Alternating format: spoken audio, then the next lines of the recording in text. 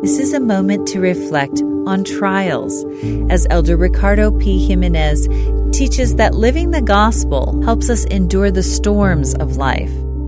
Helaman, a Book of Mormon prophet, taught us as follows: Remember that it is upon the rock of our Redeemer, who is Christ, the Son of God, that ye must build your foundation, that when the devil shall send forth his mighty winds, yea, his shafts in the whirlwind, yea, when all his hail and his mighty storm shall beat upon you, it shall have no power over you to drag you down to the gulf of misery and endless woe, because of the rock upon which you are built, which is a sure foundation, a foundation whereon if men build, they cannot fall. Elder Robert D. Hales, who had his own experiences with enduring storms, said, "Suffering is universal. How we react to suffering is individual. Suffering can take us one of two ways.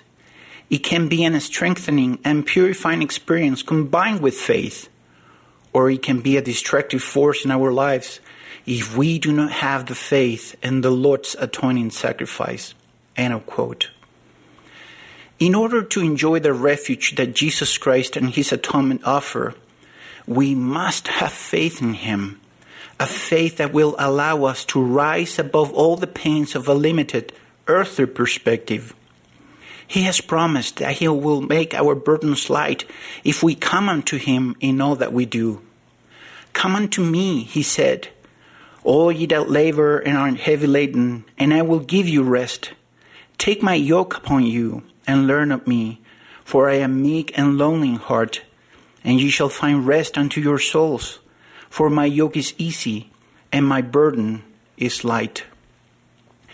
As we face the storms of life, I know that if we make our best effort and rely upon Jesus Christ and his atonement as our refuge, we will be blessed with the relief, comfort, strength, temperance, and peace that we are seeking, with certainty in our hearts that at the end of our time here on earth, we will hear the words of the Master, "Well done, thou good and faithful servant.